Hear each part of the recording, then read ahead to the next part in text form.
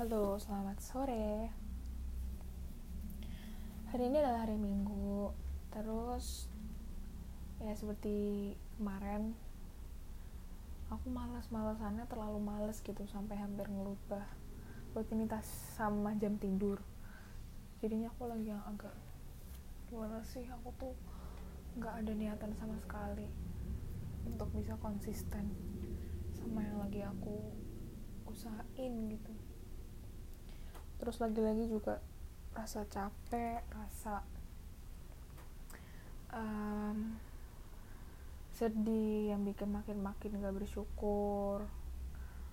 Terus kayak pokoknya setiap hal yang lagi aku pikirin, yang lagi aku rasain, yang lagi aku lihat nih, itu makin bikin aku kayak kenapa sih gitu, kenapa sih aku enggak, kenapa sih aku iya gitu loh, yang emang gak berhenti hentinya begitu. Terus capek sebenarnya kayak gitu. Tapi gimana ya, kayak seolah-olah itu siklus yang terulang, dan gimana caranya memutus siklus ini. Terus ya kita positive vibes aja gitu isinya hidupnya, biar semua energi negatif tuh hilang kalau bisa.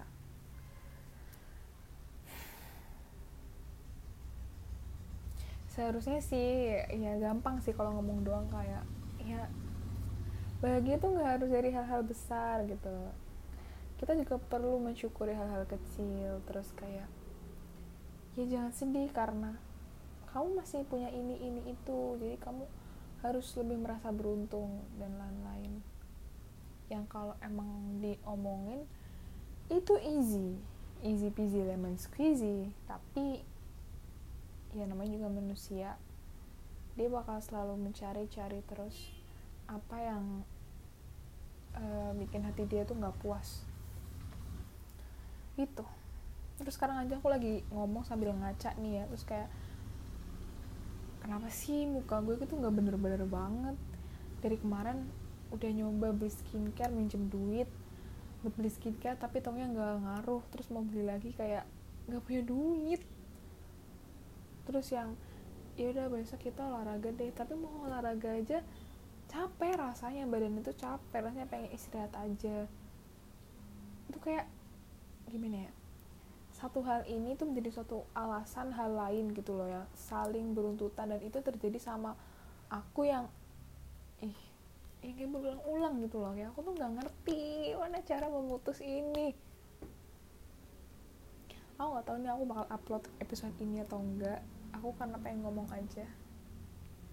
Biasanya aku ngomongin sesuatu yang kayak apa ya, terdefinisikan gitu loh.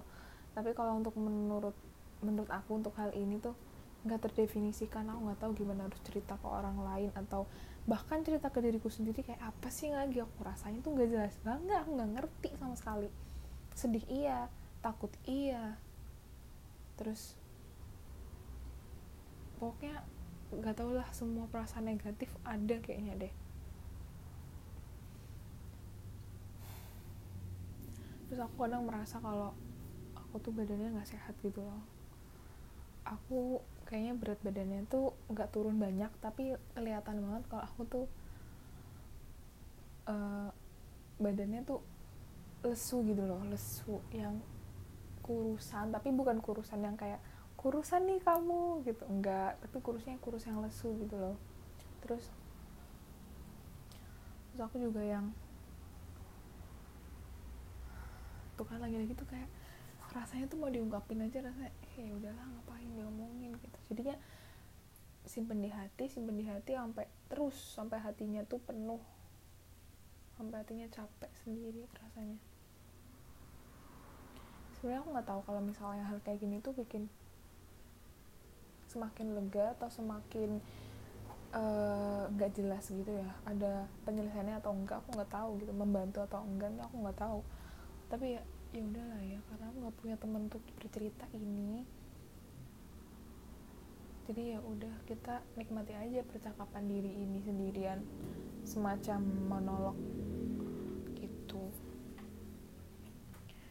apalagi ya kalau lihat teman-teman di Instagram tuh kayak they live a happy life gitu loh, dan aku kayak aku tahu betul kalau itu ya semua orang have a problem. Mereka cuman nunjukin happy side-nya mereka, mungkin happy moment-nya mereka gitu kan.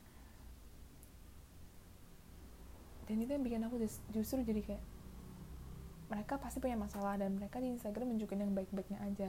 Untuk sekarang ini aku nggak tahu apa yang harus aku tunjukin di Instagram untuk merasa aku live a happy life gitu loh. Saking bingungnya sampai gue harus nge-story nggak sih biar kayak gue tuh kelihatan oke, baik, I'm fine, good, I'm happy gitu loh. Sampai kayak gue nggak ada yang bisa gue storyin.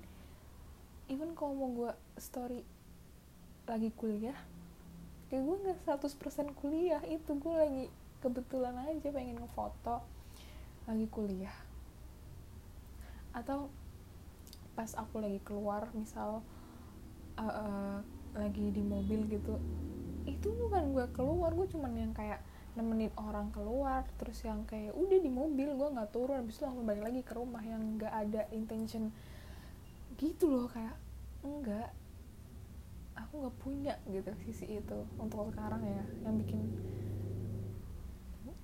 aku jadi consider kenapa sih harus segini, kayak kenapa sih gitu loh, kayak kenapa tuh selalu jadi pertanyaan, dan bagaimananya tuh selalu jadi pertanyaan kedua juga, dan tinggal jawabannya nggak nemu gitu loh.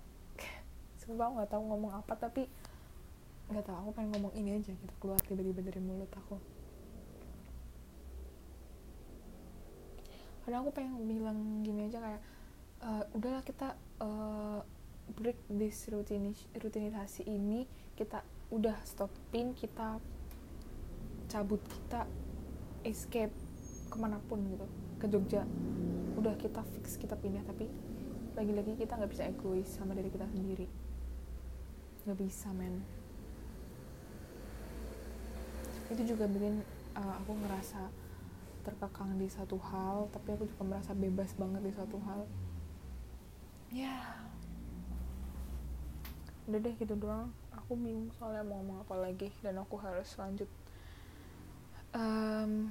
berusaha ya belajar. Udah deh, kayaknya emang gak ada solusi dari permasalahan ini, dan ya udahlah, kita ya udahin aja semua hal ini ya. Bye.